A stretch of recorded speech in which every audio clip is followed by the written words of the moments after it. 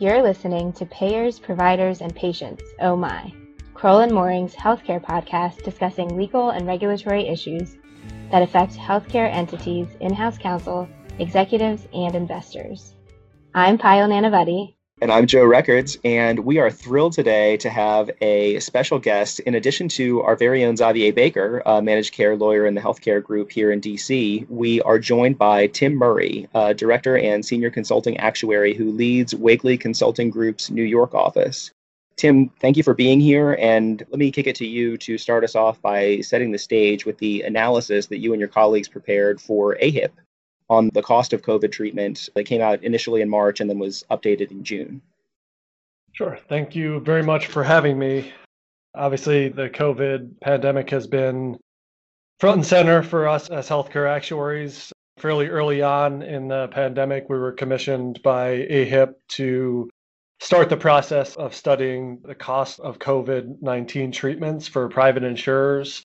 The first iteration of our study really just focused on the cost component, the direct cost of serving COVID-afflicted patients, and then subsequent, as the pandemic evolved and as our understanding of the dynamics of deferred care versus direct COVID costs evolved, we updated that analysis in early June to account for the significant offsetting dynamics of deferred care, as well as emerging information around the direct treatment costs across various lines of business.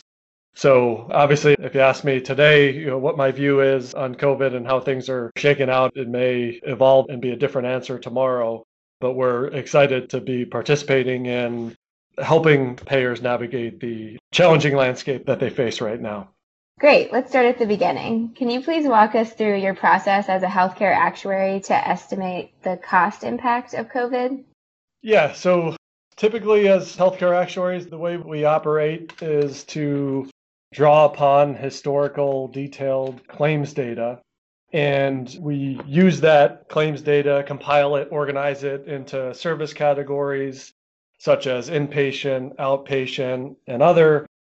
And for each of those cost categories, we try to define what is a reasonable trend to apply to that historical data to predict what costs may come in the future. As you might not be surprised to know that the pandemic, hopefully just once a century pandemic, throws a wrench into the typical process that pricing actuaries and forecasting actuaries go through, in that we didn't have a robust set of cost data to work with. So early on, what many actuaries relied upon were what we were guessing might be similar disease states and similar cost profiles. So the higher level acuity of influenza and pneumonia, parsing historical data for situations where someone might be relying on a ventilator in intensive care versus those where they might not be. And so we've organized data into various levels of acuity service categories using those similar, or what we were deeming to be potentially similar, diagnoses at that time, and combining that with potential incidence levels for how the pandemic might evolve. And we used a very wide range of scenarios in the AHIP study and continue to scenario test a wide range of assumptions. But that's kind of the basic way that we go about it. We try to find the most representative sample of historical data, organize it into service categories, define trend levels, and consider future incidents, and use that to arrive at a projected cost of serving COVID patients. I just want to jump in here to note what a difficult task this sounds like. It's a moving target at the best of circumstances, but particularly as the clinical data continues to emerge.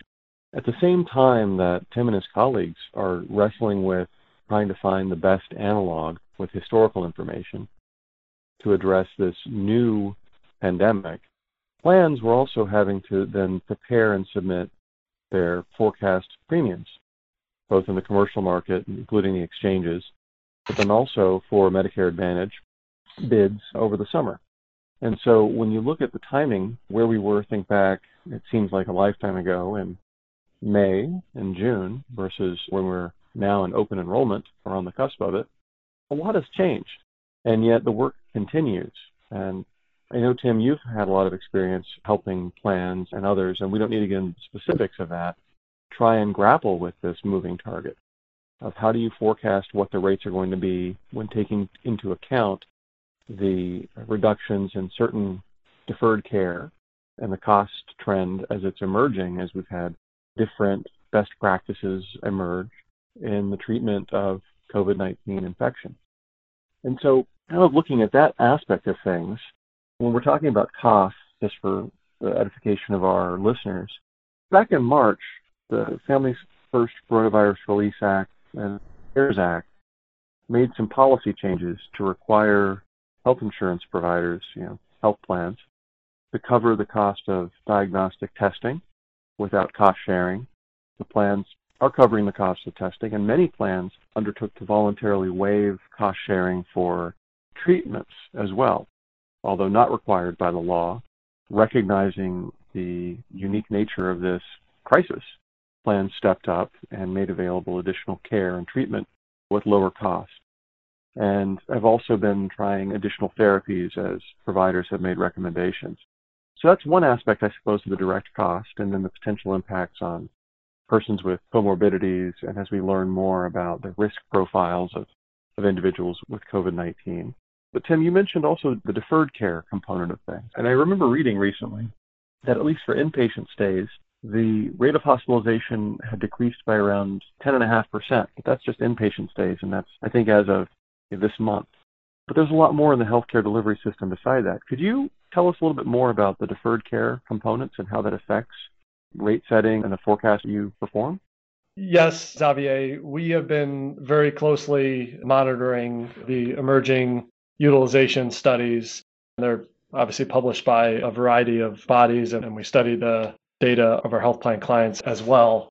We look at the deferral of care typically at the service category level. You pointed out a data point on inpatient costs, obviously outpatient costs, emergency room utilization, a variety of other PCP and specialist buckets, telehealth increases. We look at the service categories kind of component by component.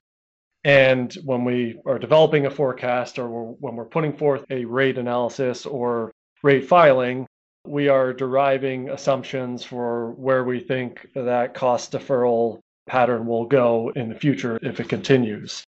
And what I've found in my experience so far is that the national studies, the headlines that you hear around cost deferral are generally consistent across the country, but there are definitely some instances where we see geographic variation, where there might not be as much of a level of deferral as what you read about nationally. And I think that is driven in part by the level and rigor of lockdowns varying quite a bit, the duration of lockdowns varying across the country, and just the appetite for social distancing and mask wearing. Those types of things have had a material influence on a varying experience level that we've seen depending upon the geography of the health plan that we're serving. And to the kind of general point on rate setting and the challenges, we can go through all of these scenario tests to evaluate what widely ranging varies of levels of incidence may drive in terms of both direct cost and cost deferrals. But when it comes down to it, we need to put forth a rate, whether it be commercial rate filing or whether it be a Medicare Advantage bid. A rate needs to be put forth that reflects the best estimate of where we think things will shake out. And I can say that depending upon the organization that we're dealing with, depending upon the geography and the experience with the pandemic so far, and I think we've seen this in some of the national studies that have been put forth on the variation in rate changes going from 2020 to 2021. We see just an extraordinarily wide range of impacts reflected, even accounting for the same dynamic of COVID direct costs, the tug of war between direct costs and cost deferrals. Tim, am I right to assume that in addition to merely delaying a cost, that we have a potential for actually increased costs, so that basically what we would see is if a treatment had occurred in, or an intervention or anything had occurred in 2020, the cost would have been X, but because it is delayed, the condition has been exacerbated, and therefore the cost is X plus 1. Is that a correct assumption, or at least an assumption that is reasonable going forward?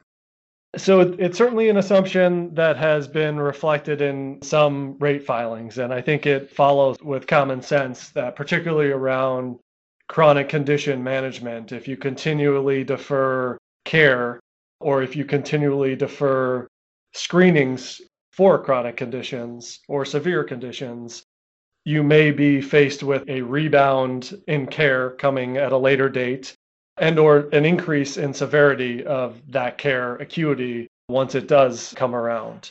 So absolutely that is a concern for health plans and for society, for healthcare ecosystem in general. I will say that in the data that I've seen so far, haven't quite seen that manifest just yet. But certainly the concern over both the volume of care rebound as well as the acuity of care rebound is prominent in discussions. I haven't quite seen it play out so far in the data at this stage. So how does it impact your analysis that payers, providers, and patients are looking to telehealth to provide some of the care that would have otherwise occurred in person? Yeah, so certainly we've seen a very substantial increase in telehealth utilization and perhaps even among seniors, a surprising level of adoption of telehealth services. Healthcare systems and payers shifting fairly nimbly over to telehealth platforms and making sure that folks are seen. That is one of the many offsetting costs that we need to contemplate as we try to measure the emerging impact and future impact of this pandemic. And certainly we've seen many instances, and I'd say maybe general prevalence of a lot of those services being paid at parity with in-person events, at least for a temporary period. So as we've monitored the very substantial deflation of cost related to deferral of care, we also have an offsetting fairly material increase in cost coming through telehealth services. And as we've seen in the publicly traded payers reporting so far for Q2 and Q3, the net is a fairly substantial drop in utilization. So plans have to set rates for 2021, notwithstanding the unusually great uncertainty about what next year will look like in terms of utilization. What have we seen so far for the 2021 rates? Are they higher than 2020? Are they lower? What we've seen across the market is, and in my personal experience in serving health plans, is at least at the time when rates were set, for the most part, that happens in early to late spring of 2020 for 2021. Plans were obviously experiencing a fairly noteworthy level of deferral at that point, and so had some insight into this tug of war, how it was emerging so far between direct COVID cost and cost deferrals. But I think most organizations expected some level of rebound to flow through either the latter part of 2020 or into 2021. So you may see more organizations having reflected, depending upon the timing of when the rates were filed, they may skew a little bit towards assuming that COVID would drive an increase in cost for 2021, just based on care rebounding and the acuity topic that we've already discussed a bit. So I would say from a neutral to modest increase in net cost might have been the consensus view at the time of rate setting. I think over time, as the significance of the care deferral has manifested over Q2 and Q3, I think that mindset may shift a little bit towards thinking the projected cost would be neutral to even a modest reduction in utilization for 2021. But as we see in the published rates on the commercial side, just a very wide range of impacts and even a wide range of COVID-specific impacts that are sometimes delineated in the rate filings themselves. And is this something that varies market to market? I would think that there's a possibility that we might see rate changes in the commercial market that are a little different from what we would see in, for example, Medicare markets. Yep, absolutely. And there's some reasons why, some kind of structural reasons why. I'll give you one example as to why in the Medicare market it may shift a little bit towards the neutral to down projection. And that is that in the Medicare market, the CMS came out and clarified that if a vaccine were to be released and issued in 2021, and that represented a substantial cost to the program, that would be covered under Medicare fee-for-service and not under Medicare Advantage. And we would expect that if a vaccine is out, it would constitute what CMS defines as a significant cost. And so, whereas there might be uncertainty in other markets with respect to vaccine and coverage and testing, the fact that that was taken off the table effectively for Medicare for 2021, that may skew Medicare organizations, and we see that to some degree in the premium rates that have been published already, may have skewed them more towards a less conservative stance because one key cost driver was taken off the table effectively for 2021. And jumping back to the commercial side of the house, particularly the exchanges, I mean, Tim, the point made is exactly right in terms of the variability. And Joe, to your point, there is a geographic consideration there. I remember earlier in the summer seeing a study of 11 markets, including DC, showing a range of between a 12% reduction in rates for 2021 to around a 31% increase, depending on where geographically the exchange market was and some of the different assumptions that Tim's walked us through. I think on average, though, for the benchmark plans, the second cheapest silver plan for which the tax credit is keyed, I think premiums on average are down around 2% year over year for that type of product. And then overall, I think since 2018, and this is notwithstanding COVID, exchange premiums have dropped by around 8%. I wonder if part of that might be due to the fact that as a result of many folks potentially losing employer-sponsored coverage because of the economic distress caused by the public health emergency, when one loses employer-sponsored coverage, you qualify for a special enrollment period and can join the exchanges. So there may be a fairly stable market for the exchanges and a potentially larger risk pool for the exchanges that might be, now I'm not an actuary, and so Tim can disabuse me if I'm missing something here. But I think those may also be contributing factors to why the premiums have been, on average, at least nationally, lower year over year, notwithstanding the impact of COVID-19. Yeah, I think definitely fair points on contributions to the general rating environment that we observe. Obviously, we've seen the ACA market continue to stabilize over time in terms of the margin profile. And you bring up a point on the shifting of folks from employer coverage to the ACA market. We also may see and have seen already fairly sizable shifts into the Medicaid market as well.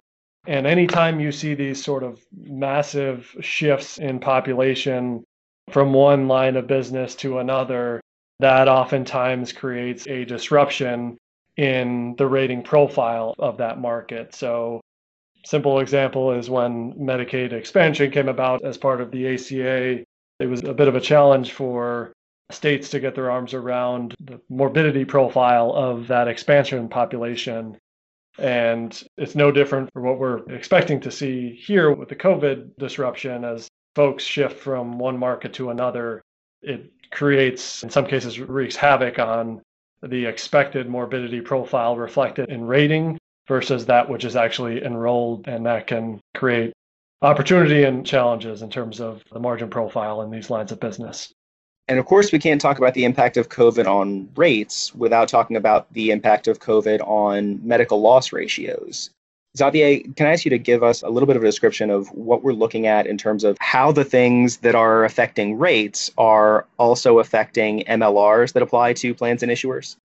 Happy to. So before I jump into the COVID-19 specific MLR considerations, I will indulge in a shameless plug for our prior episodes on MLR issues on this podcast. Of course, I know our listeners have already heard it, but they may want to have a refresher. So shout out to the prior podcast episodes on MLR.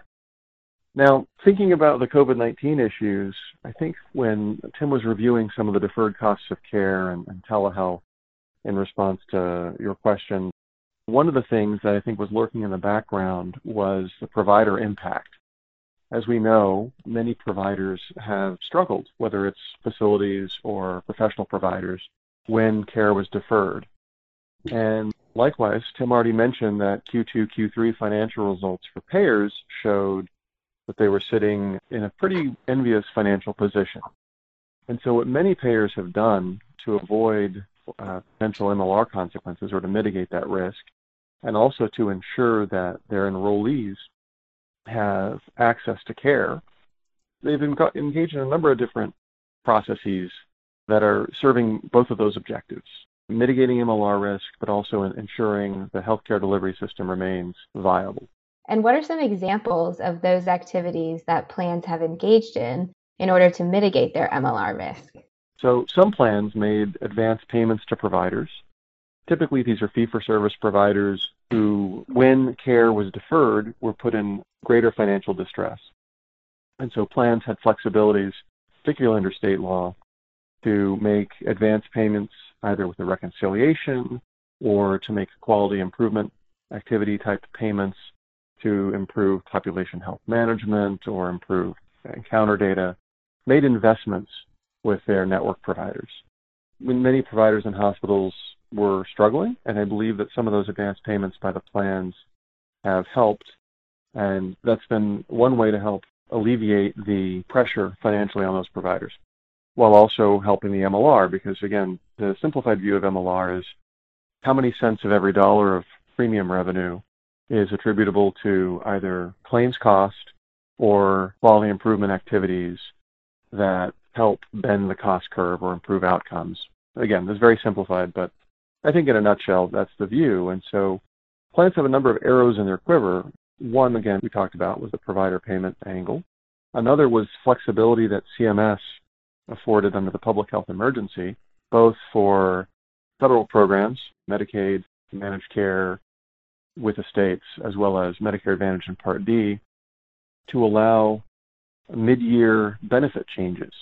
Typically when you can't do that under MA or Part D, but because of the public health emergency, plans were given the opportunity, and CMS would exercise enforcement discretion to provide additional benefits, whether they're supplemental benefits, such as meal delivery services, and otherwise to think about folks who have to maintain social distance or have frailties, to provide additional services to them that helps, one, prevent them from potentially contracting COVID-19, but two, also has the benefit of reducing potential MLR liability. Tim, have you seen other activities by plans that are designed to mitigate potential MLR exposure and also respond to the public health emergency? Yeah, I would say that the topic of addressing public health emergency concerns for providers and for beneficiaries while mitigating the minimum MLR exposure risk that a health plan faces, that's probably what's occupying the majority of my time as we approach the end of calendar year 2020. And I want to back up a little bit. And while I think the publicly traded payers have reported openly that generally there's been a depression of MLR so far for 2020 related to the public health emergency, it is important to note that depending upon the level of value-based care, depending upon the prevalence of capitated arrangements that may exist in a particular market or contract, there may be instances where a payer in a particular market is shifting the risk downstream to an IPA group, paying, say, 85% of premium to that group, and the IPA is taking on risk, in which case there is no MLR risk or consequence, and the provider, sort of by definition, is going to be financially okay through the pandemic, and they'll even reap the upside of deferred care from a financial perspective. Whereas many plans, as we've discussed, are so far experiencing a depression of medical loss ratio so far for 2020. And given the unprecedented flexibility that has been in place for plans and will continue to be in place at least for another few months, we've seen plans increase benefits, OTC allowances. We've seen instances of premiums being waived, cost sharing being waived voluntarily, even for services not related to COVID. we've seen quality improvement activities and member outreach activities such as plans handing out masks and sanitizer, mobile pharmacy outreach programs, all sorts of programs really focused on serving members better while simultaneously reflecting that a significant chunk, either 80 or 85% of the incoming healthcare dollar needs to be deployed towards these endeavors. So we're talking a lot about the costs that plans and issuers are incurring, but we haven't really touched on the other side of the MLR equation, the revenue side. With all of the deferred care that has not happened so far in 2020, the Medicare Advantage market is a pronounced example here of where there could be a very significant influence on revenue for 2021. The deferred care that's not happening in 2020 is where diagnoses are documented that ultimately drive revenue for 2021 in the Medicare Advantage world. So a lot of these outreach efforts that we're talking about, benefit adaptations, provider payments, in some cases it could be you're reaching out to a member via telehealth or an in-home visit. They simultaneously present the opportunity to the health plan of caring for the members while also ensuring that their diagnoses are captured for 2020, which in turn help to protect revenue in 2021. So kind of have this multi-dimensional strategic effort that's happening now in the latter part of 2020, where plans are laser focused on making sure they're looking after their members by increasing benefits or waiving premiums, looking after their provider networks to make sure they're financially sound so that they continue into the post-pandemic era and there is a network to go to, make sure that they're accurately coding diagnoses in 2020 to ensure that their revenue matches expectations for 2021. And some of this is happening all during the sales cycle. So folks that are seeing their health plans serve them better at a time of crisis may help to improve retention in health plans as well.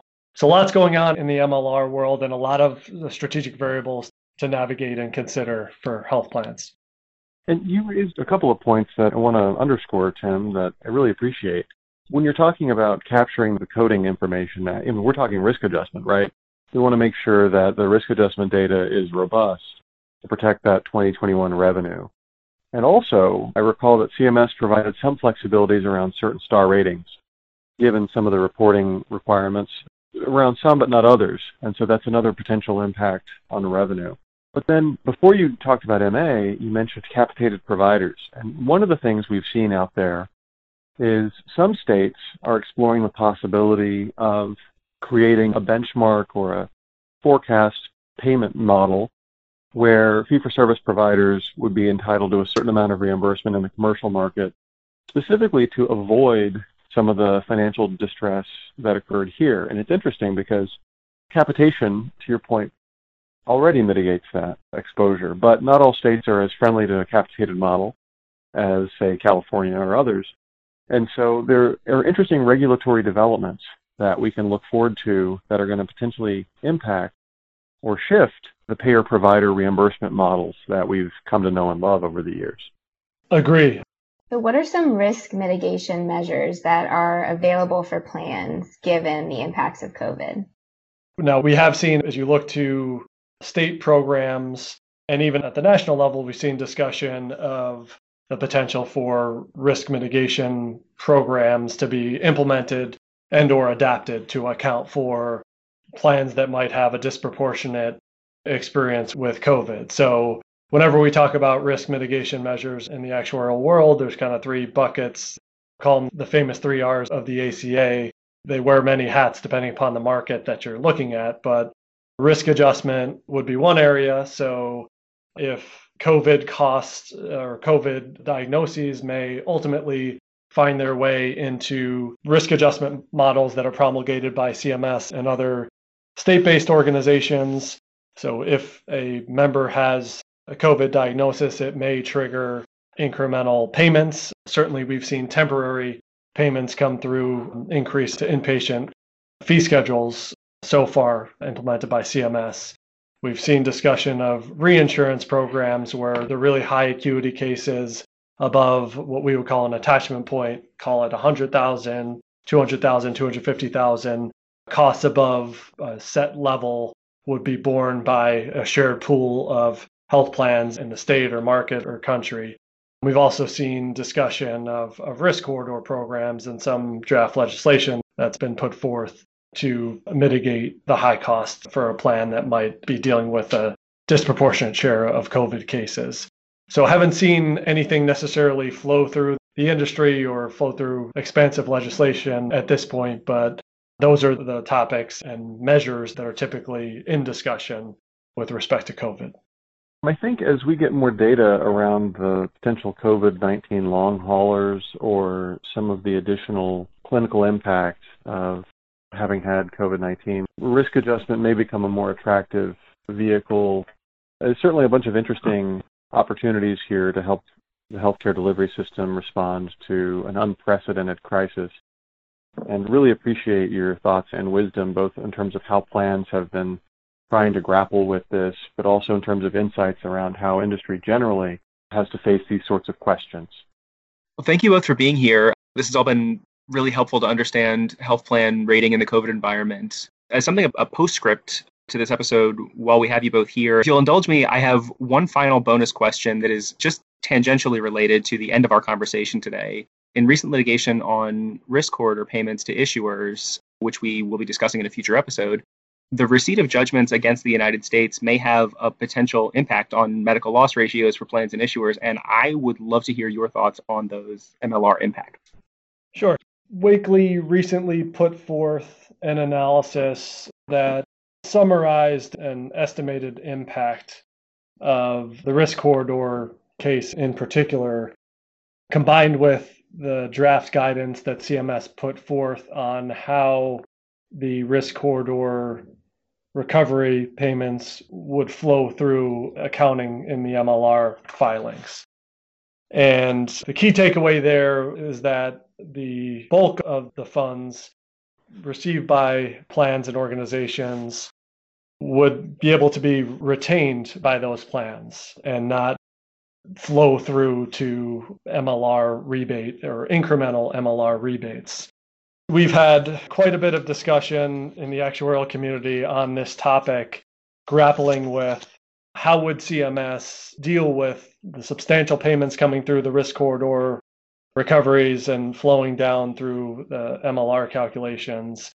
And my consistent stance from the get-go was that because the MLR filings are done on an incurral basis, on a benefit year basis, typically we're taking even payments and recoveries that happen years later and attributing them back to the year in which they were earned or incurred.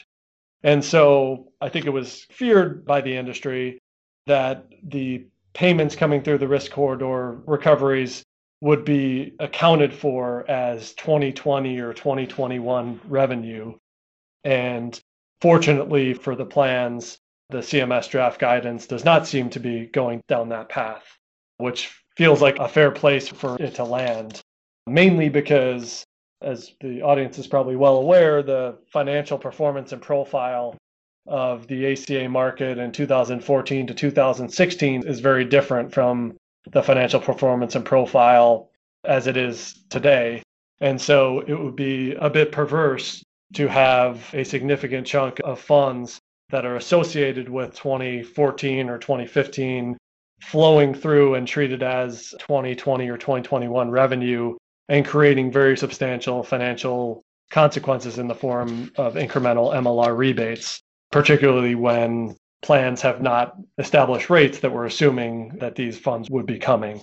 So from an actuarial perspective, anytime you're taking the funds that are received and allocating them back to the year that they were originally associated with, from a purist perspective, that feels like a good and fair resolution to this lengthy case and the unknown of how it would be adjudicated.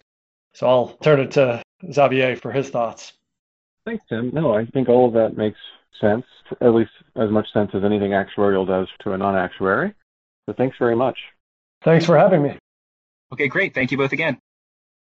Payers, Providers, and Patients Oh My is a podcast brought to you by Kroll and Mooring LLP. You can find more information at kroll.com/healthcarepodcast.